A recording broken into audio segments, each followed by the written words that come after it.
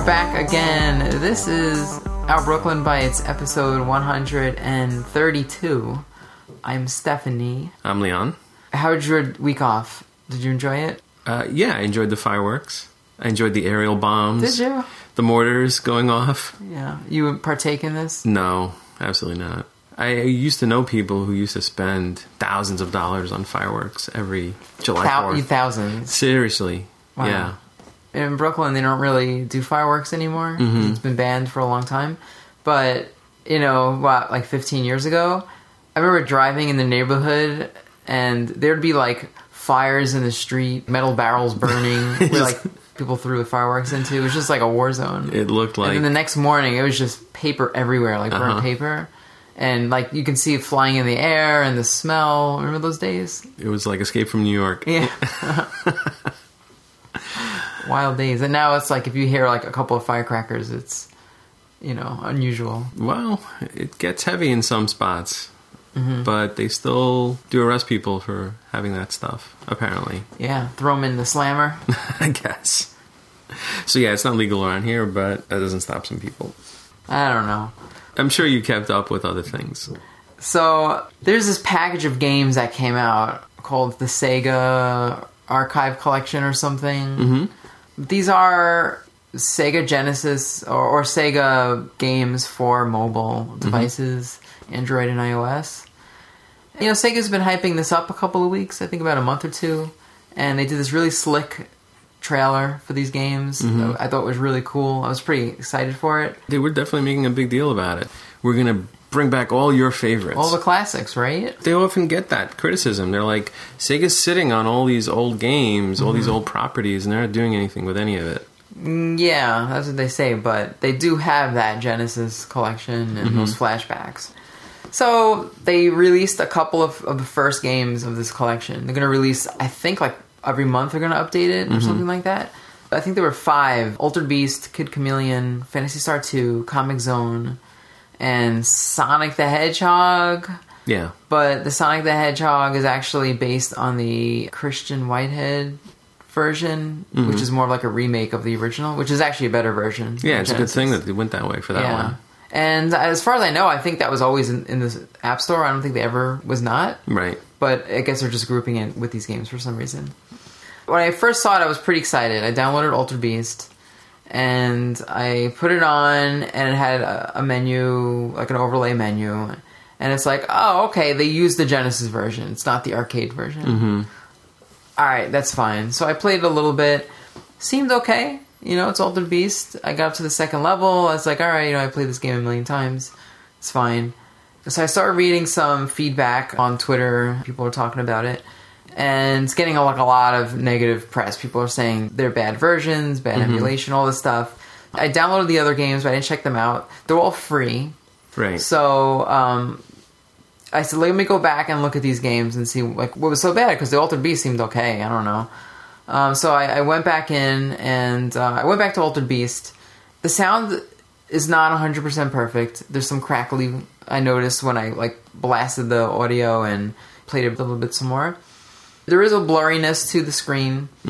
Played around with the options. There's no options, so you can't... I don't know what it's called, the effect, but there's a smoothing effect that some of the emulators do, which make the pixels look a little softer. Yeah. And that's on permanently. You can't shut that off. I like a really crisp pixel, when I play my old emulated games. Sure. There's very few options. And then the next thing I noticed, I said, well, let me try some of the cheat codes from Altered Beast, right? Mm-hmm. So I put in some of the menu cheats, and then I noticed they don't work. So I'm well, that's weird, because, is this not an emulated ROM? What's going on here? Yeah, it should be the original ROM, right? It should be. And that includes the continue cheat, too, where you hold, up and B or something to continue. And that didn't work either. So, definitely something's up. I tried out some of the other games. The Phantasy Star 2, not good. The audio is pretty poor. It's very crackly. It breaks up. The animation's not that smooth. I was kind of surprised because it's Phantasy Star. There's really nothing going on. Yeah. But it definitely is not a good port of that game. Comix Zone, okay. Not horrible, but so-so. Sonic is great. That's a good one. But that was good before. And what was the other one? Kid Chameleon? Was never a big fan of that game, so I didn't even try that one out. But Okay. the one thing they added, which was nice, is that you can now use controllers with these games. So I thought that was pretty good. And that's a big deal because right away, a lot of the negativity that you would expect on these releases is, well, they're on mobile, and, well, who wants to play these games with touch controls, right? Right, yeah. So naturally, they at least support controller Yeah, you can use controller, which is cool. I wish it had Apple TV support. It doesn't, which makes no sense to me, but okay. You know, it has those on-screen controls, which I'm okay with. You know, like I said, I played Altered Beast, and that was fine. Phantasy Star 2 seemed fine.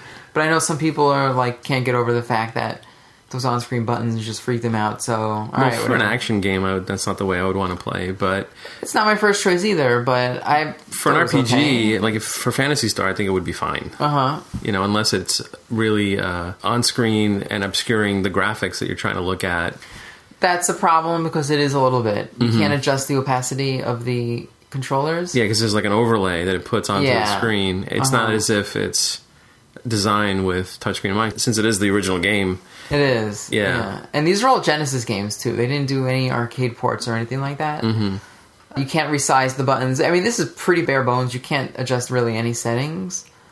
It has cloud save, which was kind of nice, but I've been reading that was kind of broken in the beginning, where people were playing and either their game was getting corrupted or the cloud save wasn't working. Wow. I don't know about high score saving. I don't think it has any Game Center stuff.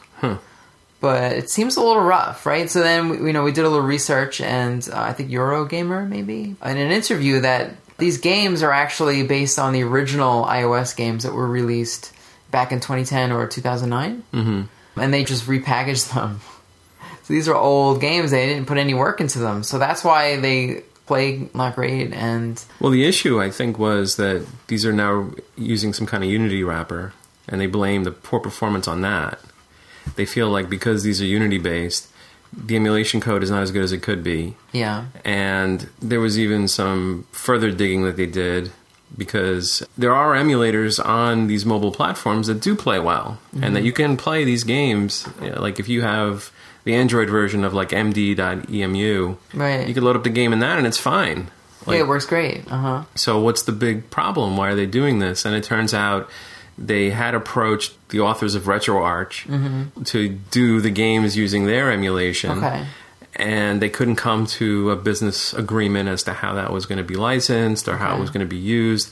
Sega decided they wanted to retain ownership of the code or something to that effect, that they couldn't work it out on a business level. So they decided to do this Unity option.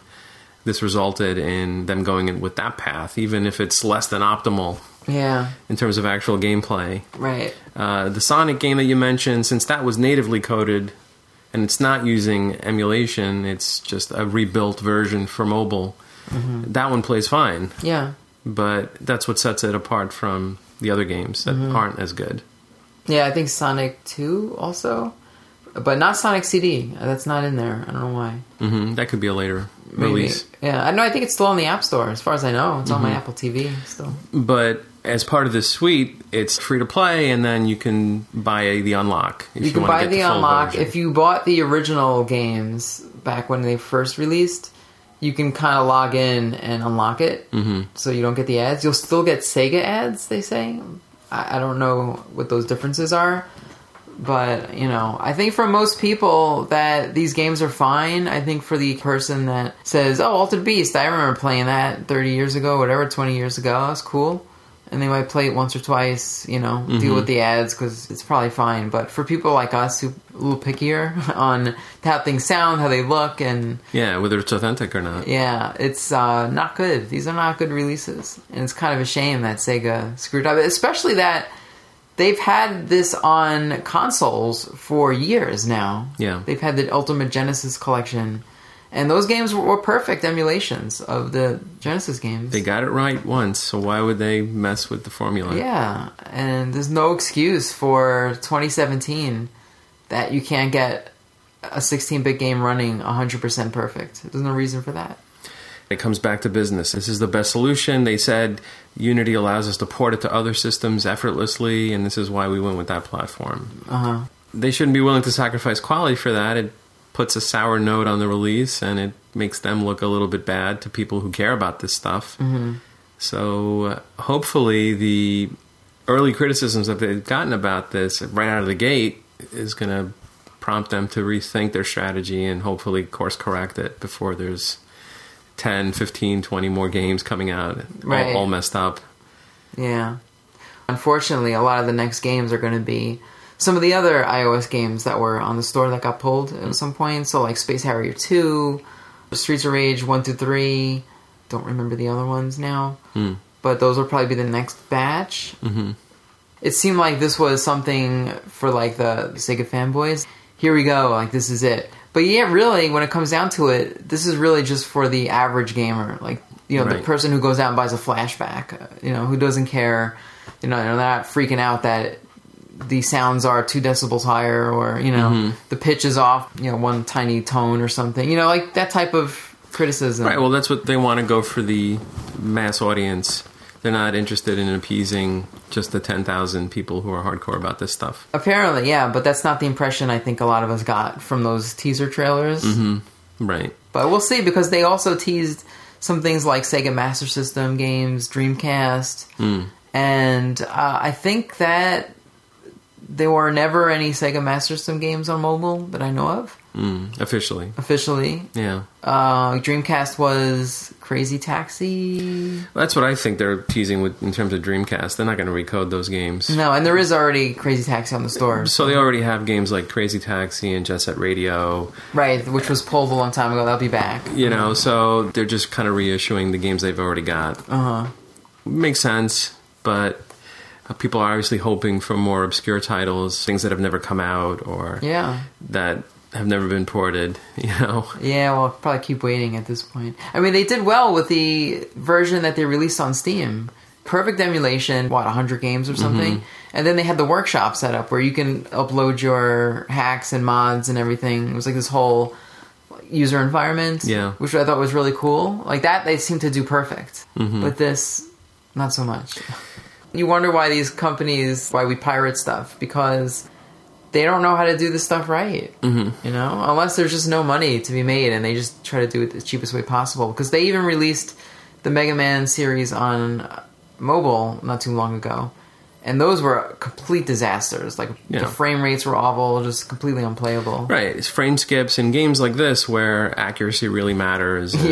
Reflex-based. I mean, it doesn't make sense. It's almost as if this is just a situation where Capcom Japan is just doing their own thing and completely ignoring the stuff that was done in the US, even though the stuff that was done here was more accurate and true to the original games. Yeah. So it has nothing to do with technology, has nothing to do with technical limits or why they can't get a perfect version. It's just, one business unit decided to put this thing out and they just went with what they had. Yeah. And they didn't really look into everything else that was available. Maybe they didn't want to pay a fee. Maybe Digital Eclipse was asking for a piece of it if they used their code.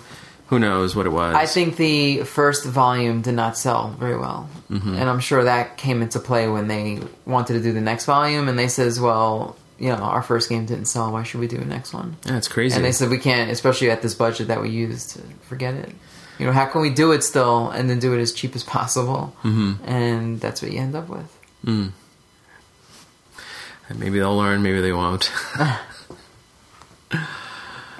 So that's the bad news, the sad news that Sega just can't get it together. Uh-huh. But I did play another game, and this one a little bit better maybe. It's called Zip Zap. It's also on Android and iOS. Mm-hmm. This one is from Camibox. It's from a guy named Philip Stollenmeyer. It was released this year. It's a physics mechanical puzzle game. Mm-hmm. So the best way to describe it, it's a little bit tricky, but you've ever seen erector sets? Sure. Okay, I never had one myself, but I do remember seeing them. So like the pieces on erector sets were like these like metal kind of girders with holes in them where you can like attach other pieces together. So that's kind of how this puzzle game is laid out. You have control over this like erector piece. It's all like a black and white sort of look, and then some pieces are one solid color, so it's very minimal looking. It's one screen only, and the object is you'll have a white outline on the level, and you need to cover that outline for like 3 or 4 seconds. It's with an object. It's like a circle or an exit, a goal sort of, right? Yeah, that's sort of like the goal, is to get a piece on that covered for that amount of time, and then the board clears and you're on to the next stage. So it starts off kind of easy, where I think in some of the early levels they give you a ball to work with, but you have this erector piece. All the controls are just tapping the screen. It's just one tap and that's it. So it depends on what piece they give you on the level, and you only control one piece per stage. So like one level could be a swinging arm, right? Like your erector piece is attached to a stationary object, and every time you tap, the piece will kind of swing. And then you want to control the momentum of the swinging, by tapping into certain points. And then you might swing it fast enough where it hits the ball and the ball moves towards the hole and it covers it and the level ends. Or maybe like the ball is thrown at you and then you have to swing the arm to hit it like a baseball bat. And you have to try to hit the ball in a way where it hits the spot where that hole is, and cover that. And then there's some levels where the pieces are assembled like a Y shape. Like a really simple snake thing. A snake or an L shape. And when you tap the screen, the pieces will sort of bend and fold at the joints. Yeah. And then you have to control that momentum of it expanding and contracting and how it bounces on the screen and moves around until you can get your piece over that little like white spot on the level and cover it. That's kind of it. It starts off really easy. Like, I remember playing it, I'm like, this is kind of simple, right? And by the time I got to maybe like the second, third stage, it starts getting pretty difficult. And then it gets really difficult like later on. And that's sort of like why I'm like sort of got annoyed with this game, because like I liked the concept in the beginning, but then later on I felt like it relied purely on luck. It was kind of, well, if I just tap this enough times, like on some levels, eventually the piece will do what it has to do, and then, I'll complete the level. Or there were some things where I thought I was doing it right, and I had to actually go to YouTube and look at a tutorial just to make sure, because it's like, I think I'm doing this right, but for some reason, like, I can't get the piece to do what I need to do. Go to YouTube and then see, and it's like, all right, well, that's exactly what I'm doing, but I guess my timing, it's like 1 nanosecond off, and that's what it's looking for. And that's all it came down to. It's like, well, let me do this for another half hour of just tapping it until the piece does what I need to do, and eventually, through trial and error, it'll happen. Half an hour, really? Some stages was an hour. I spent an hour on one level, just keep tapping it until I get to the right spot. So there's no penalty for not getting it right? Well, if you don't get it right, you can just swipe the screen and restart it. Okay. But you can do that any amount of times you want? Any amount of time, yeah. There's 100 levels, and there are no in-app purchases. So the game was $1.99, I think it is. Pretty sure I picked it up at a discount. I think I liked it, but I got really frustrated on the last 50 levels. It was tough. It was really tough. The difficulty tends to increase towards the end of the game? Much greater, yes. And they don't really prep you for that? They do. It's just, I don't know, like some of it's skill, I guess. I mean, there's some kind of, because it is a puzzle, so there's some kind of like, trying to figure out how to solve the puzzle, but I think getting there is not always relying on skill as much as maybe luck. It's more of, did I press this in the right time? And especially when you do some of the physics stuff where things have to bounce, or when you're doing like the pendulum thing that has to swing around, or more like the seesaw where you tap to create forward momentum and then release to do backwards momentum and keep doing that left and right until your thing spins in a circle. That can get a little bit tricky on the timing, and it was funny, like there were times where I was tapping on the screen almost like as if the screen was pressure sensitive, because I felt like the harder I tap it, like the more pressure would go on in the game. And like every time I would press my screen, I would see like the little rainbow effect when you press an LCD too hard. And I had to like stop myself on a couple of times, like say, don't ruin my screen.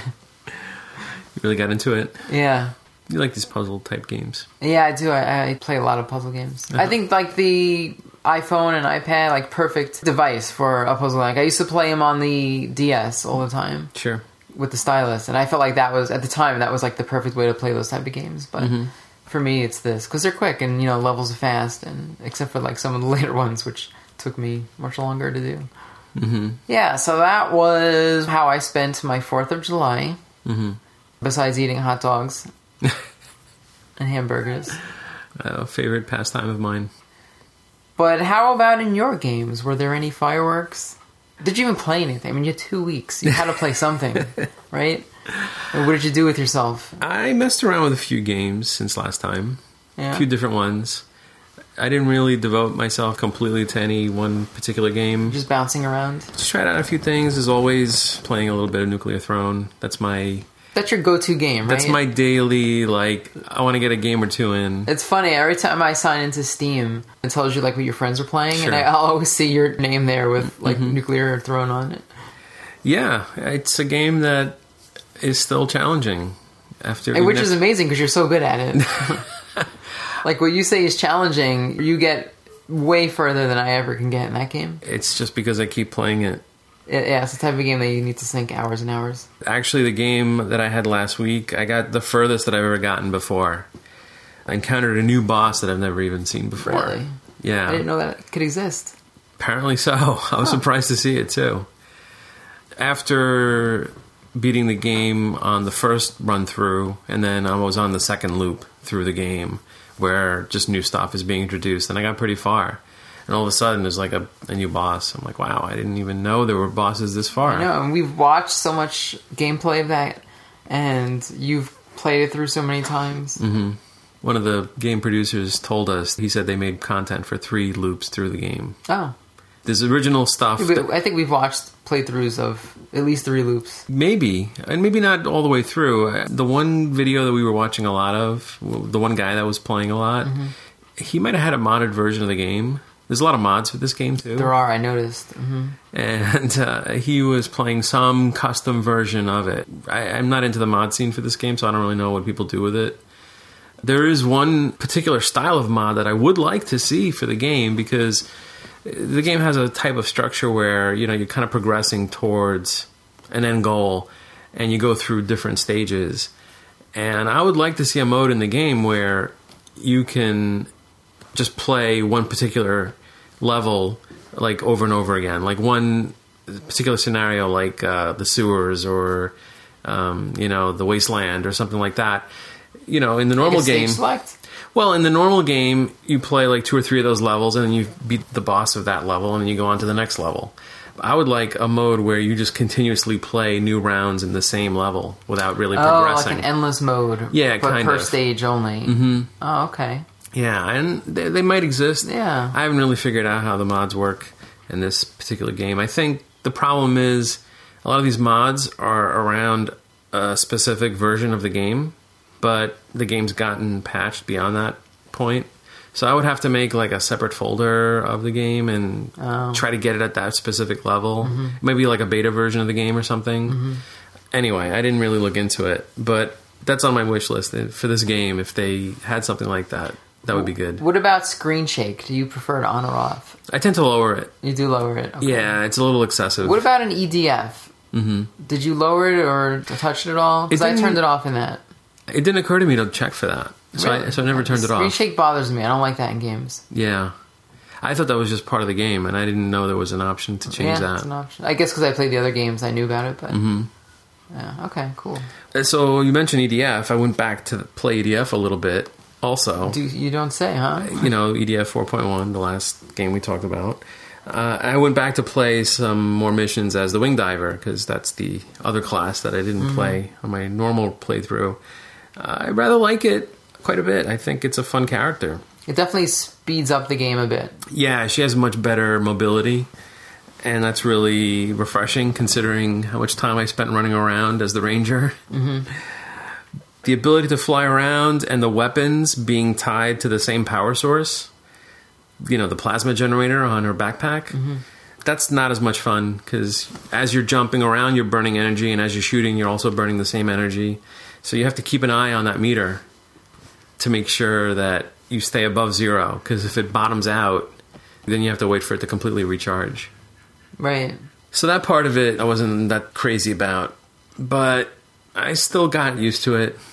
I'll probably play a little bit more at some point. I'm not rushing to get back to it. How far did you get?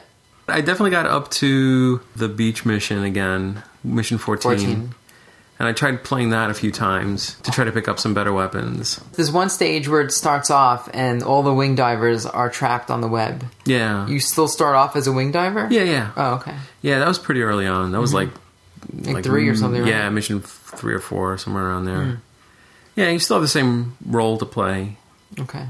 First time around, I didn't realize I could free them by shooting the webs down. That is one of the tips that come up, but I don't know if I got it in time for that mission. It's a great game. For the money, you get a lot of replay out of it. Yeah, it's fun. I do want to play it again. I want to see how much further I can get. I want to see the weapons more than anything. I just want to see if I can pick up anything interesting and how effective that might be. Did you ever see how many hours it took you to beat that game? Originally? The first run through? Yeah, I think it was around like 18 or so. 18? Wow. I spent 30 on that. Nice. Yeah. I got some good weapons. I think that sped up a lot of the missions. Yeah, probably. I didn't get good weapons until way later, halfway through the game. Mm-hmm.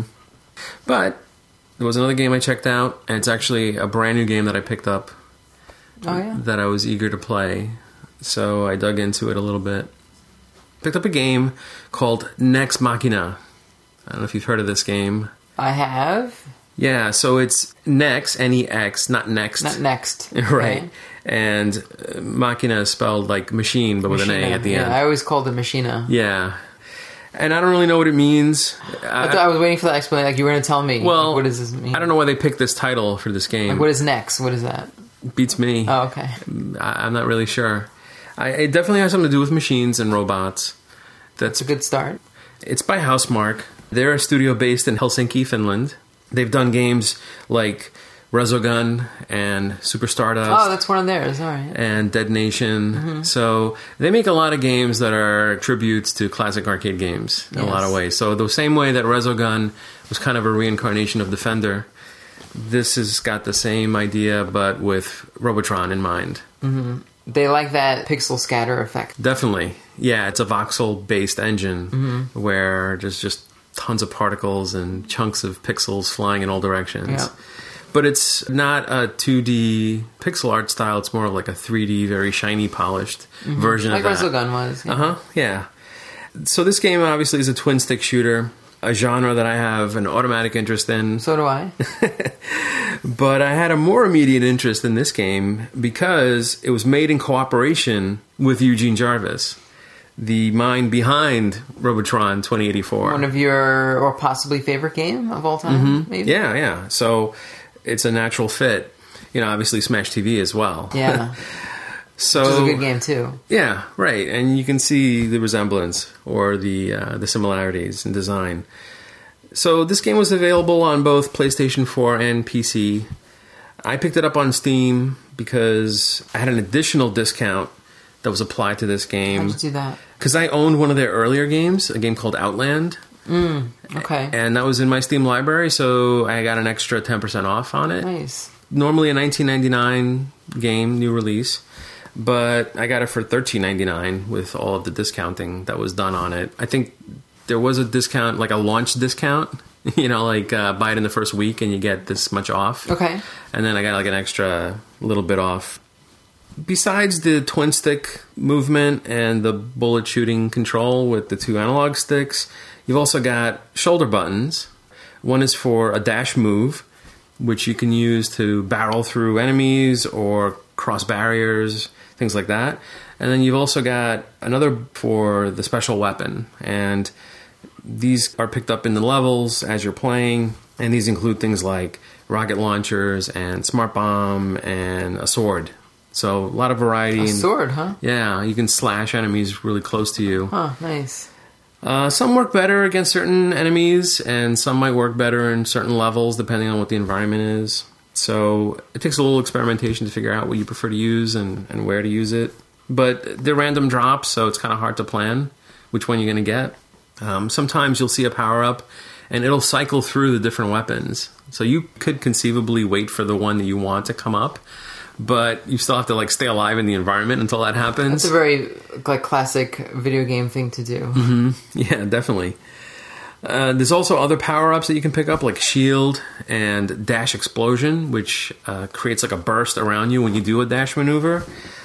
Spread Shot, stuff like that. So, there's a lot of stuff that you can do in this game. You don't have to collect hundreds of VCRs and gold bars? Not in this one. Okay. It's a good question because while this game has been often referenced as a modern-day Robotron, I do see a lot more overall similarities to Smash TV and its structure and the way it's laid out. Because there's more of like a room-to-room dynamic. You have a feeling of like when you're fighting in this game, you can kind of see like the other areas around the level that you're on. And when you clear the level that you're on, it warps you to the next room, which could be like just over the edge of the screen, or it could be like wrapped around the world in some way. It definitely has that feeling. Did they ever give you an overhead map of the game board like Smash TV? No. There's no like awareness of where things are. It doesn't give you a map. But like Robotron, there is this element of rescuing and picking up humans, wandering the levels. And that's part of the story of the game, too. The idea is that humans have gotten really distracted with technology. So the humans in this game stumble around with like their faces buried in smartphones and tablets and other things. They're so busy staring at their devices, they don't realize what's going on around them and how the robots have taken over the world. You run around and try to rescue the humans before the robots kill them or absorb them. Sometimes they do morph the humans into a mutant type of creature, and it becomes like a new type of enemy. As you pick them up, there's a combo bonus. Once you rescue a human, you have 5 seconds to pick up another human, and if you can do that, it'll continue to building up your combo. And the humans kind of wander around in pockets of the level. Most of the time, they're unharmed by enemies around them, but there are specific enemies that will hunt down the humans. So you have to pick up the humans before that happens. They're these large hulking type of slow moving robots. You can usually see when they're kind of zoning in on where a human is. You do hear a sound that reminds me of Gauntlet a little bit. There's a certain Gauntlet sound that comes up when the human is being attacked. And actually, I should say, the game feels maybe that it could be a little bit like Gauntlet too. Just because the levels are kind of big. And they're not just single screen levels? There's definitely scrolling. Kind of large rooms. And there's no map, like to overhead as you're playing? Right. Okay. Yeah, but it's not maze-like where you can get trapped and lost? And... not really, no. Okay. When a human is being attacked, there's a red arrow that shows you which way that's happening. And actually, you have arrows pointing to all the humans kind of all the time. So there's green arrows when the humans are safe, and you can follow those to pick them up.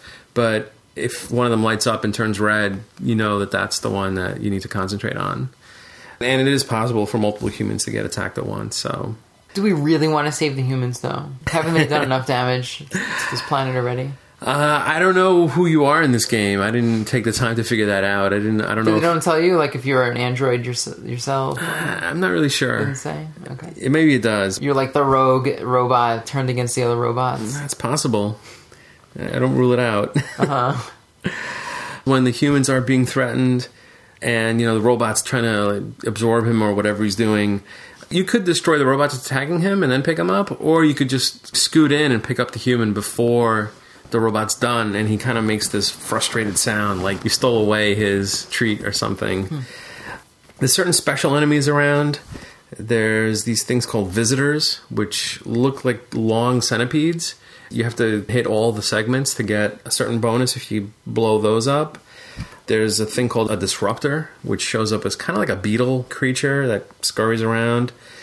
And there's beacons, which are just these stationary towers, and you can blow those up and you get a certain bonus.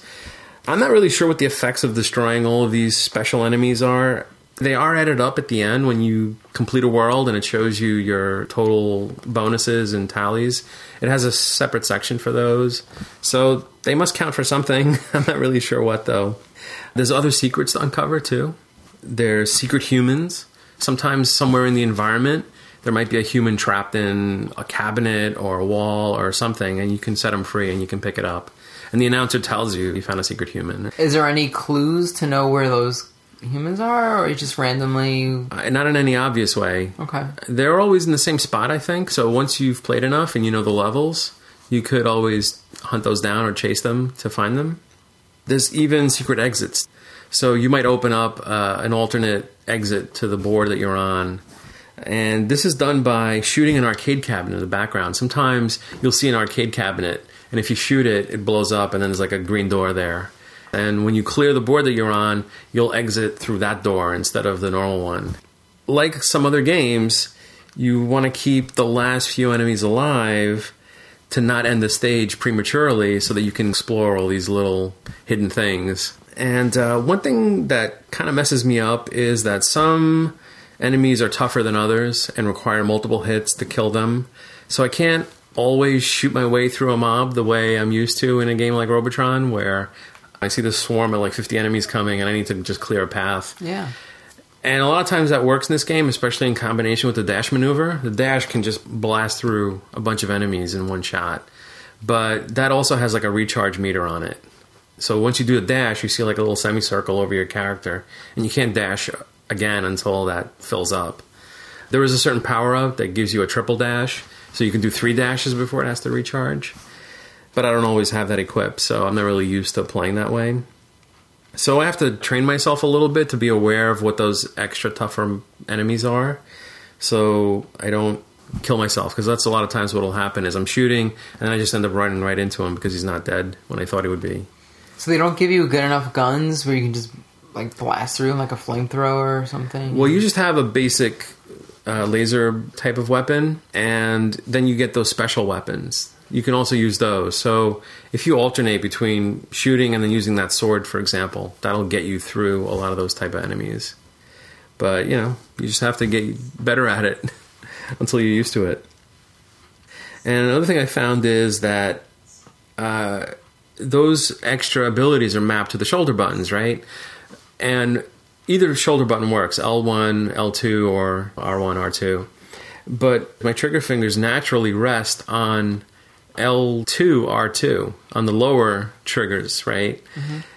But those are more like analog style, and they take a little longer to press. So I find that it's just a little too slow pressing those buttons, waiting for that action to occur sometimes. Like I'm talking nanoseconds probably. Yeah. So I think I have to try to focus on the topmost buttons. That's like more immediate button presses.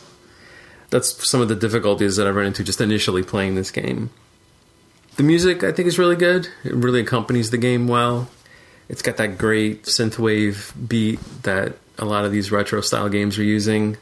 A good amount of like Amiga Tracker style influence as well, which I think is what this studio grew out of. Their first game, actually, Stardust, was originally an Amiga game. Oh, wow. Yeah, and that's a game that they've remade several times already. Yeah, because it was on PS3, right? They brought it back for PS3, and then there's a version for PSP. I think it even PS4. Came back on PS4. Mm-hmm. So that continues to be one of their recurring games.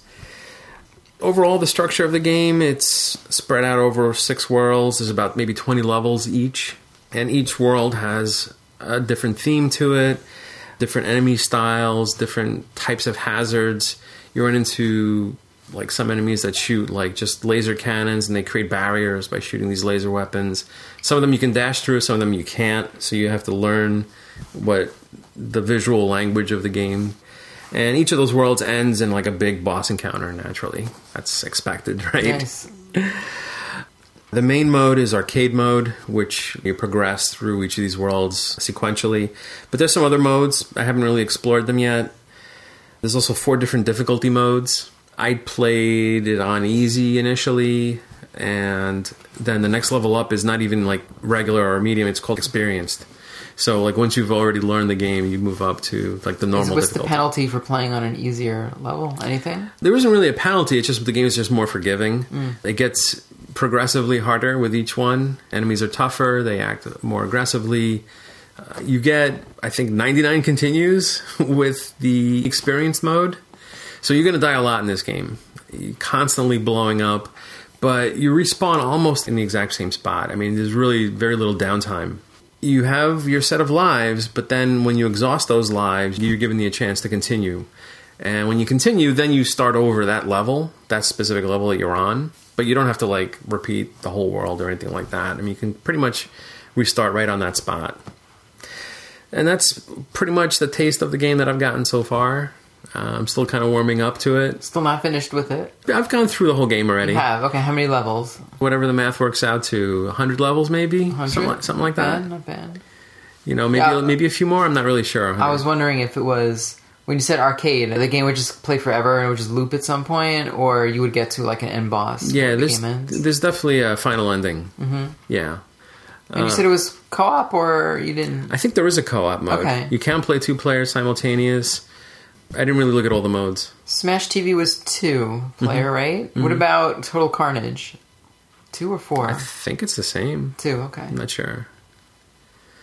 Yeah, but it's fun. Nice. I am enjoying it. Looks good. I've had that on my wish list too. I didn't realize that sale on the summer sale. Mm-hmm. I must have overlooked it, but I'll pick it up at some point. You might get mad at this game because you blow up and die pretty easily. Yeah, but that's like a lot of those games. Like Robotron is easier than Robotron. Well, I'm going to say yes. Okay. But that's not really, I mean, we're talking Smash TV is points. A tough game too. Mm-hmm. At least for me, I'm not very good at it. I would probably spend close to $50 to beat that game. Mm-hmm. Well, I would say this game is definitely more complex and nuanced than just a regular arcade game. You could play it like that, but there's definitely other things you could do to help your play style along. Sounds good. Yeah. Eugene Jarvis still making games, huh? Yeah, he's still in the business. He runs that company called Raw Thrills. That sounds dirty. Yeah, I don't know where they got the name from, but they made the most recent Jurassic Park arcade game. Games that you see in like Dave & Buster's or, you know, one of those modern arcades. Like Angry Birds. Yeah, I don't know about that. I know. There was that Angry Birds shoot 'em up, right, in the arcade? I think, but I think that was just like a straight, that was probably, mobile version. I don't think they sell that license to anybody else. Mm-hmm. Yeah, and I heard there might even be a chance that this game could become an arcade game from Raw Thrills. Oh. I don't know if that's 100% true. But I mean, can't you could do it in any game? Just get a cabinet, put a PS4 in there, and a monitor, and I suppose, done. Sure. You just have to, like, I guess, change it for a coin operation. Mm-hmm. Could be that hard. I'm sure there's a way to do it. Yeah. Any DLC? Maybe. Okay. I haven't seen anything. Well, it's funny that you brought up the Steam sale because for my pickup stuff, I did do a little shopping on the summer sale. Oh, yeah? Okay. And I bought on the Steam sale Jazz Punk DLC, which I totally forgot about. I just so happened to be reading a forum and someone mentioned it, and I was like, oh yeah, that was like my favorite game of like last year. Yeah. So I picked that up. Centrus, which is a rhythm puzzle game, which looked kind of interesting. I played that at PAX East a few times. And the original Geometry Wars from Xbox. Okay. And the reason why I picked that up was because I feel like at some point I'm going to pack my Xbox 360 away. Mm-hmm. And I feel like as many of those type of like quick arcadey type games that I can grab and still keep, I feel like that game is still relevant today. Like sure. I can just put that on right now and play it. Yeah, well, I could say there's definitely an influence in the game that I just talked about. Right, yeah, that's another one. You know? They all share that same type of gameplay and everything. So it was cheap, and I figured that would be a good one. Mm-hmm. There was that PSN sale, mid-year sale or something like that. Mm-hmm. And they had some pretty good deals on there. I didn't go too crazy, but I picked up God of War 3 Remastered for the PS4, which I have part 1 and 2, and I played through both, but I didn't finish part 2. I'm still in the middle of that one. I don't think I'll ever go back to it. I got kind of bored. Okay. It's a pretty long game. So 3, I don't know much about it, but it was cheap. It was like $2. But it looked okay. I'm like, I don't know, is God of War 3 any good? Do you know anything about it? I never played it. All right. So, I don't know, maybe I'll get to it one day. Mm-hmm. I also bought Fat Princess Adventures, which was like a top-down action RPG. Yeah. And a game called Soul Axiom, which is a first-person puzzle game. Mm-hmm. It reminded me of, I was looking at some videos of it, and it looked a little bit like a Talos Principle Light, maybe. Mm-hmm. Yeah, it's been on my wish list. I like the look of it because it's got that Tron look to it. It does, yeah. But, lots of glowing things. Yeah, I don't know much about it, though.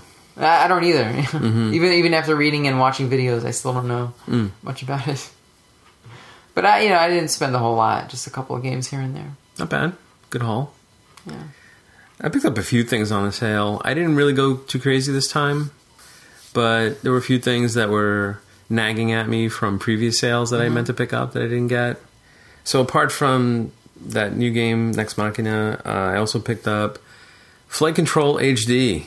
Now, you might remember Flight Control as one of those very early... That was like an iPad launch game. iPad, yeah, like very simple, like just land the planes before they crash into each other. Mm-hmm. And they made a version for Steam. I'm like, oh, okay. I like that game, and I see that there's like a lot of new levels on this one. So let me just pick it up. It was cheap. It was like a $1.25 or something. I'm worried that as an old game, it's going to go away when iOS finally goes all 64-bit. Well, it did go away. Well, it was delisted, so you can't buy it on iOS anymore. No, if you delete it, I don't know if you can get it back either. I'm not sure if it's been completely removed, but I know you probably can't play it going forward because that game's not being maintained anymore. And I also got a game called Pollen, which is a game that I saw at PAX a few years ago. It looked interesting. It's like a mystery, sci-fi, like first-person exploration type of game. It's set on the largest moon of Saturn, called Titan, and something's happened there, and you got to go investigate and figure out what's going on. Now, you know I love moon games. You do. You want to be an astronaut. If it's not too expensive or dangerous, I would do it. But I think so far... Well, I have news for you. It's both expensive and dangerous. Yes, I know. So for $2.99, I can pretend instead. Mm-hmm. Good. So you didn't buy much. Mm-hmm. That's a change. However... Uh-oh. A few weeks ago was the Too Many Games convention. I heard of that. That was back starting on June 23rd. So I went to that, met up with one of our friends who also attended. And I didn't really get too many games, even though it's the name of the convention. Yeah. But I did get some books. Books. Too many books, huh? Too many books. Or, game books. Just what you need. More books. Uh-huh. Well, there's always a table there from Hardcore Gaming 101, which is a really good website. They have a lot of in-depth articles about every kind of game you would imagine, a lot of obscure stuff. Lately, they've been putting out books the past few years. So I think the owner of the site, Kurt Collada, was running the table and selling his books there, and I picked up a few new ones that I didn't have yet. Picked up Sega Arcade Classics, Volume 2, Data East Arcade Classics, Contra and Other Konami Classics. A lot of classics, as you can see. Mm-hmm. The Guide to Shoot 'em Ups, Volume 1. And Retro Game Super Translation Selection, which I think it's what it sounds like. It's behind the scenes on translating some... Oh, how they localize games? Some, yeah. The US? That sounds interesting. It is. I find that very, very fascinating. And he was sharing a table with another author who was showing off a book called The Overstreet Guide to Collecting Video Games.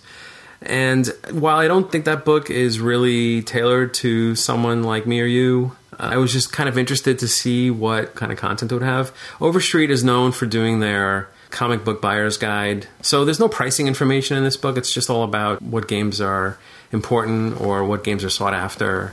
And do they mention anything about how to spot a bootleg? I wonder. Maybe they do. So that seems to be a big trend these days. Mm-hmm. I'm not even sure I know how to do it. Yeah, especially among card collectors. Mm-hmm. That would be a problem. Yeah. So that was my book haul, though. And I did pick up a couple of games. I picked up 2 games for PSP, because PSP is kind of cheap right now. You got to fill in those last couple of games that you're missing. Last couple. Yeah, I wonder. I picked up Afterburner, Black Falcon. Okay. It's released by Sega, obviously. Is that similar or anything close to Climax? Is it based on that? I don't think it's directly related. It might have come out a little bit before that one. Well, Climax was the arcade game, wasn't it? I know it was out on Xbox Live Arcade. Yeah, I think it was originally an arcade game. An actual arcade game? Yeah. Okay, that's news to me. Okay. And then I also picked up some other PSP RPG from Atlas that I didn't have. And let me guess, it had anime girls on the cover. Let me think. I think this one had some kind of monster on it or something. Oh. It's called Jewel Summoner. So it's a lesser-known game. Mm-hmm. That's kind of it, though, for that show. I didn't really pick up too much more beyond that. So more like, I already have too many games. Yeah, that was my approach. There's definitely games I could pick up, but I was not really in the There's market. always games we can pick up, right? Totally. Great. Well, I think it might be time for us to discuss some feedback. We haven't dug into the feedback feedback bag for a while. So I think there was a comment on our last episode, right? Yeah, from Earl Grey III, episode 131. Earl Grey says, the Earth Defense Force series is probably one of my favorite ongoing franchises around. There's a certain charm to the B-movie style that they use, and once you get to the point of exploding robots, the game gets immensely satisfying. I would agree. I do agree with that. While 360 games, Xbox 360, are still available, I've been buying up every copy of 2017 I find, and gifting it to people unfamiliar with the series. I explain that it's not perfect, but totally worth their time. For $6.99, it's worth picking up just to see people's reactions. I did not realize that game is so cheap. Yeah, he's like the Johnny Appleseed of EDF. You know what? He is that way. You're right. Plants that seed, and then he watches the tree grow. You hope that it grows. And you hope that it's not a giant ant. Or a sour apple. But giant ant would be much more scarier. Right. You got to spread the EDF love. Doing good things in the world. I like to hear that. There's one last thing. He says, to save our Mother Earth from any alien attack. You got to say that in the tune of the march, like a marching tune. What is it called? To save our Mother Earth from, I don't know. What was the EDF song? They say it as to save our Mother Earth from any alien attack. Oh, like that. Yeah. Oh, I get it. The EDF deploys. Oh, that's good. Yeah. That's pretty good. I totally forgot how that went, actually. I just played the game a month ago. Hey. Well, now you know. Yeah. All right, so how about comments on episode 130?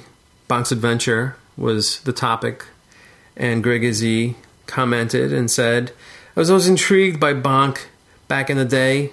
Looked great, but when I finally played it on emulators, realized it didn't hold a candle to Mario or Sonic.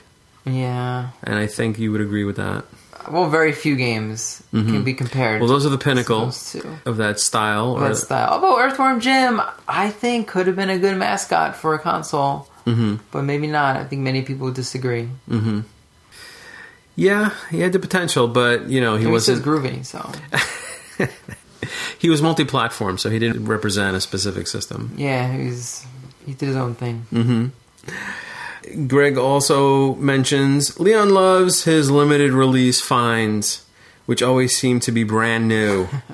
Do you buy anything used anymore?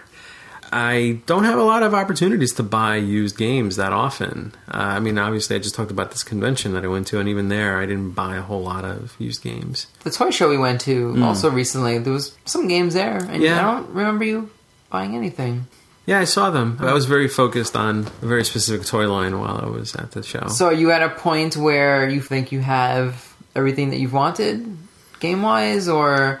is it just you're down to those games that are just very hard to find or super expensive? I don't think any of those things apply. I think it's just a matter of I don't really have enough of a focus. A lot of collectors, they might be like, I'm trying to complete the US set for this particular system. Or, some people might say, I only buy, whatever, ColecoVision games or something. I don't really have that specific focus. So I'm so scattershot that I never really complete any particular interest. I like to dabble in a little bit of everything.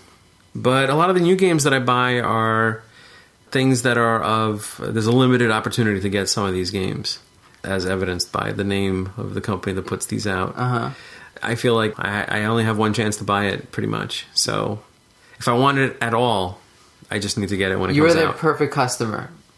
Because you see that, you say limited, and so that thing in your mind turns where it says, if I don't buy this now... I'm either going to have to overpay for it later on, or I just won't be able to ever get it again. Yeah. Regardless of if I want it or not. Yeah.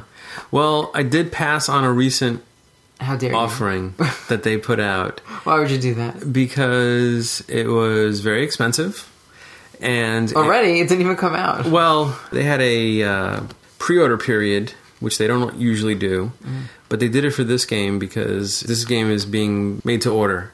However many orders they get is how many they make. A new PC game called Lawbreakers, which is an online I think I heard of that. FPS shooter type of game.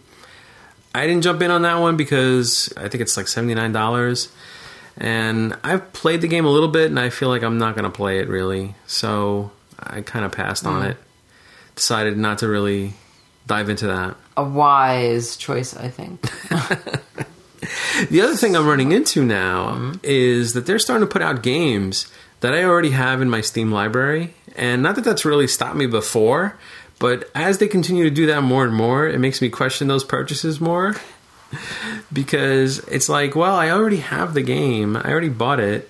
That's what I've been saying since day one. How can you buy a $40 game that you already bought for $2 on Steam? Yeah, well, usually it's like a $25 game. Okay, so I exaggerate to make my point. Yeah, all right. Yeah, I don't know. There's a variety of things I could talk about. I mean, if there is an old game that I do end up picking up, and there's something interesting to say about it, I'll bring it up.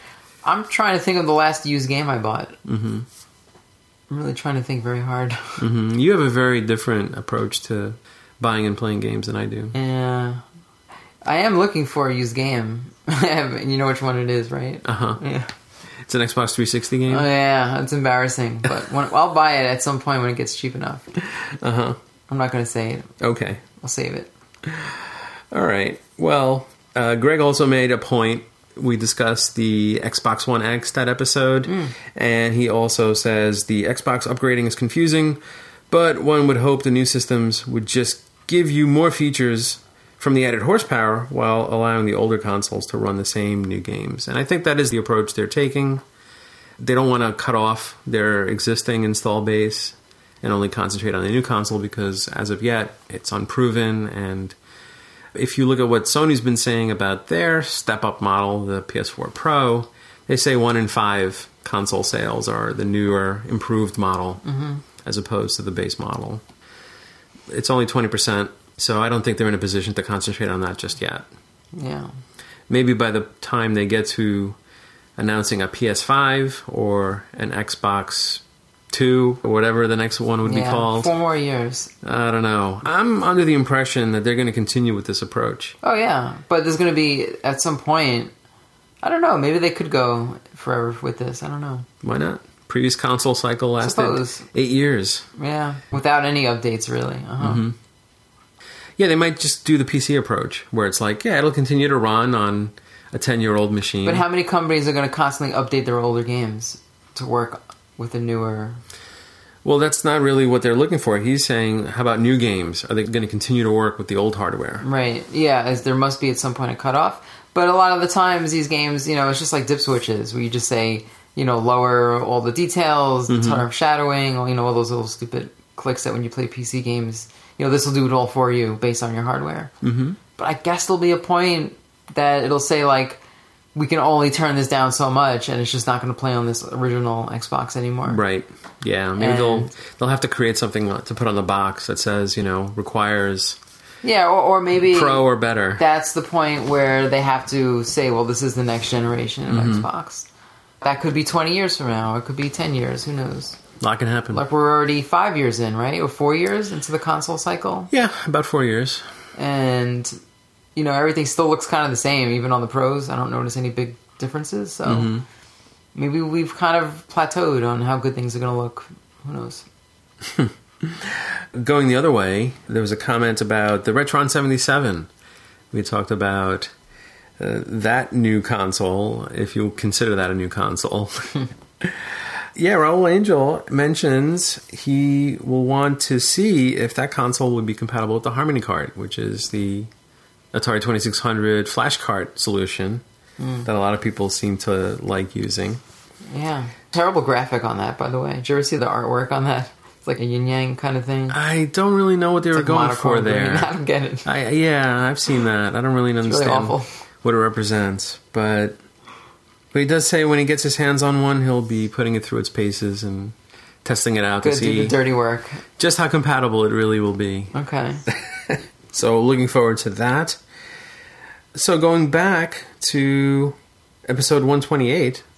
So Greg Izzy says PC boxes during the 90s were just unwieldy. Some were the size of a large book, yet came with jewel case, manual, and ads. Tons of empty space. So you know exactly what he's talking about. They finally started getting it right around 2001, 2002, when they shrunk the boxes down to the size of a small DVD set. My favorite packaging remains the album-style folios back in the 80s. So I didn't really buy PC games, so I don't know what he's talking about. But I know the 80s early stuff of like Jupiter Mission for the Atari 800 and the Zork series. But then I don't know anything until like the early 90s with like Blood and Wolfenstein and Doom. Like those boxes I remember. Tomb Raider. Yeah. I know the ones he's talking about, the ones that are kind of like just a little bigger than a DVD box. Yeah. Those are kind of the ones I like, actually, because they were nice and compact. Isn't that what they've kind of gone back to? Right now, they're just basic DVD cases. Are they? Yeah. I thought they were like, I thought in Walmart I've seen like, they look like DVD boxes, but they're cardboard. Yeah, it depends on the game. Okay. It depends on the packaging. But they don't really go beyond that. I think they kind of stay to that small size. How many floppies are in there now? Can you imagine? Most of them still have CDs, right?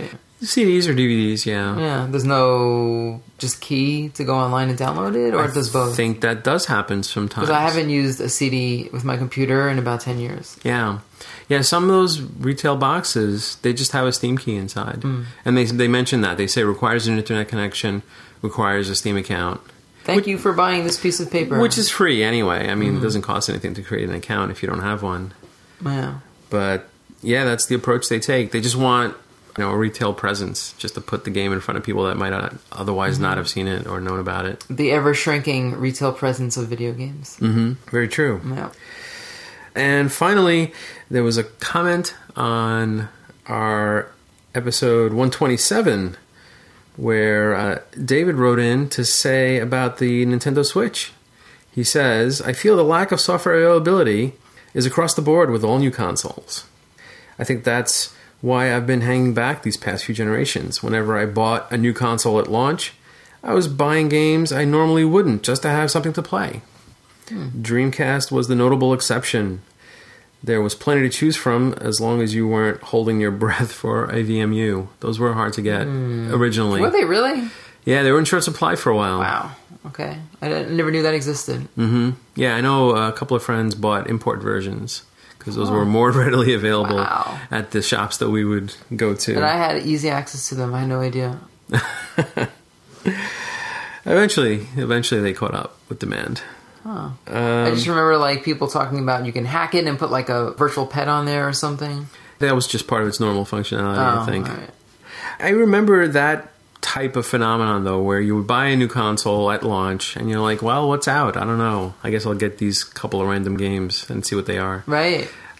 But I think specifically with the GameCube and the Wii even, I think I remember doing that, where I bought the system and I went a little nuts. I'm like, I want this to make a big impression on my picking it up so early. I want to get like 5 games with it right away. Probably did buy a few things that I might not have otherwise have considered. I think I bought Beach Spikers for the GameCube at launch. Not even sure I heard of that game That's before. like it's a Sega volleyball game. Wow. Yeah. Didn't know that existed. That is a phenomenon. I think it's mostly psychological, making me feel the purchase is worthwhile. I justified buying the console by buying games that I might not have wanted otherwise. Yeah. There's a lot of slow starts, and Switch seems to be one of them. But I feel like they released that almost as like a beta product. I feel like that's why they released it early, to get an idea of like how people are responding, what do they like, what do they don't like. So then when it comes Christmas time, they'll be able to tweak their marketing strategy, what the game they should push, like what direction their online service should go. Like they already changed a couple of things since its launch, and I think that's why they released it early. Could be. People probably don't realize they're beta testing their machine. Right. So far, all the Nintendo games I would want to play on that system, I already own for Wii U. Whether it's Zelda or Splatoon or Mario Kart, I already own those games. So even if I bought one today, I wouldn't be picking any of those up. What if there was a trade-in program where Nintendo said, mail us your game, we'll mail you back a card That's already been licked. I would still pass on it. You would still pass on it. Yeah. Interesting. Yeah, I'd keep it. You don't want to break up that Wii U library? Right. Those games are going to be hard to find in the future. Wow. A hot tip, huh? You have foreseen the future. I don't know. We'll find out. I think they're already hard to find. Mm-hmm. Prices never went down. Yeah. Well, I think the games are still floating around for people who still want to buy them, but the systems have disappeared. Wii U consoles, I think. You can get them refurbed online pretty easily. Yeah, from Nintendo. But I think they took back the consoles from retailers. Yeah, retailers had sent them all back. There was never any clearance sale to get rid of them all. Unfortunately, no. Because that's what I was waiting for. Mm-hmm. Yeah, but a refurb is just as good. I mean, I don't want a refurb. But it probably is just like... But it comes in a generic box, probably. Even though it's probably it's the like ones they box. sent back, they just open them up. And, right. They just recertified them. Yeah, that's it. And it still comes with a full manufacturer's warranty and everything. Yes. Yeah. It does. Best pack-in game. Go ahead. For a system? Of a new console launch. Best pack-in game. Or your favorite. I shouldn't say best. What was your favorite? I'll give you mine. Okay. Donkey Kong on ColecoVision. Oh, okay. That's a good one. Yeah. That would probably be one of my picks, if you didn't already say it. I don't know. I don't really focus on the pack-in too much. I don't think that's a selling point for me. Like, I either want the system or I don't. I don't know if the game that it comes with is enough of a reason for me to get it or not. Like, that's not going to be the breaking point. It's a nice to have kind of a thing. Definitely. Mm-hmm. I would say for the Switch, they definitely should have included 1-2 Switch as the pack-in, even not because it's a game I'd want to play, but because I can't imagine anybody would want to buy that game at retail. It is criminal that they charge that much money for that game. Those games are just demos for the system. And if nothing else, it just shows you what you can do with it. But I don't imagine that would be a game anyone would want to play or buy. That's really a shame that they've had people spending money for that game. I haven't played it. I don't own it, so maybe it's not. Yeah, maybe it's something that is interesting once you play it. I don't know. No, I'm sure it is, but I just don't think that that's the right thing to do for that console. I'm gonna wait and see what floats around in the holiday. Maybe they are definitely easy to get now, but I'm still waiting myself. Even though that Rocket League game has me very tempted to buy a Switch now. Well, it's not out, so until it's out, exactly. You don't have to worry about it. Thank you for saying that and reminding me. I will not hit that add to cart button on Amazon, right, until that game is officially out and tested, so I know how it is. Good deal, good idea. I think that wraps it up because I don't have anything else. Yeah, how about you? I think that's it. Okay. So thanks for joining us. Appreciate your comments. Please leave us more at obbfeedback@gmail.com or visit us at facebook.com/ourbrokenbytes. And with that, we'll see you next time. See you next time.